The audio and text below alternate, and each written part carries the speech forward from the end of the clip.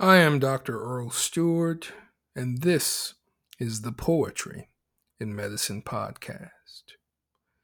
With today's piece, we pay special respect and give particular honor to the memory of Congressman John Robert Lewis of the 5th Congressional District of Georgia, who died on July the 17th, 2020. We present today his last words, an essay that was originally published in the New York Times on the date of his funeral, July the 30th, 2020. And they read, "While my time here has now come to an end, I want you to know that in the last days and hours of my life, you inspired me. You filled me with hope about the next chapter of the great American story when you used your power to make a difference in our society. Millions of people motivated simply by human compassion laid down the burdens of division. Around the country and the world, you set aside race, class, age, language, and nationality to demand respect for human dignity. That is why I had to visit Black Lives Matter Plaza in Washington, though I was admitted to the hospital the following day. I just had to see and feel it for myself that, after many years of silent witness, the truth is still marching on. Emmett Till was my George Floyd. He was my Rayshard Brooks, Sandra Bland, and Breonna Taylor. He was 14 when he was killed, and I was only 15 years old at the time.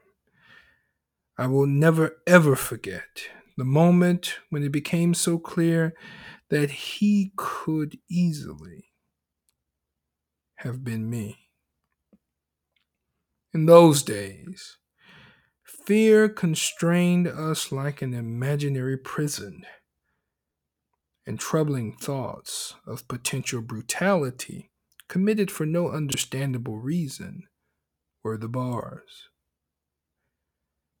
Though I was surrounded by two loving parents, plenty of brothers, sisters, and cousins, their love could not protect me from the unholy oppression waiting just outside that family circle. Unchecked, unrestrained violence and government sanctioned terror had the power to turn a simple stroll to the store for some Skittles or an innocent morning jog down a lonesome country road into a nightmare. If we are to survive as one unified nation, we must discover what so readily takes root in our hearts that could rob Mother Emanuel Church in South Carolina of her brightest and best. Shoot unwitting concert goers in Las Vegas and choke to death the hopes and dreams of a gifted violinist like Elijah McClain. Like so many young people today, I was searching for a way out, or some might say, a way in, and then I heard the voice of Dr. Martin Luther King Jr. on an old radio. He was talking about the philosophy and discipline of nonviolence. He said, "We are all complicit when we tolerate injustice." He said it is not enough to say it will get better by and by. He said each of us has a moral obligation to stand up, and speak out. When you see something that is not right, you must say something. You must do something.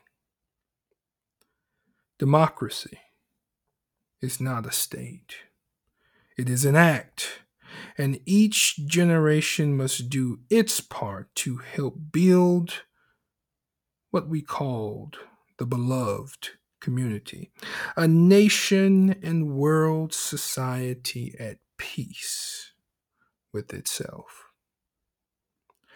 Ordinary people with extraordinary vision can redeem the soul of America by getting in what I call good trouble, necessary trouble. Voting and participating in the democratic process are key.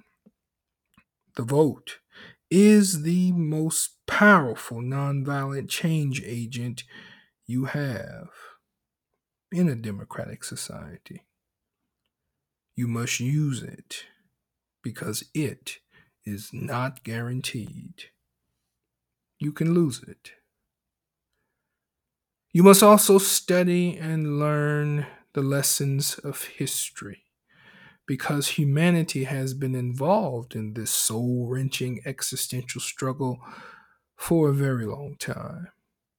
People on every continent have stood in your shoes through decades and centuries before you. The truth does not change, and that is why the answers worked out long ago can help you find solutions to the challenges of our time. Continue to build union between movements stretching across the globe because we must put away our willingness to profit from the exploitation of others. Though I may not be here with you, I urge you to answer the highest calling of your heart and stand up for what you truly believe. In my life, I have done all I can to demonstrate that the way of peace, the way of love and nonviolence is the more excellent way. Now it is your turn to let freedom reign. When historians pick up their pens to write the story of the 21st century, let them say that it was your generation who laid down the heavy burdens of hate at last, and that peace finally triumphed over violence, aggression, and war.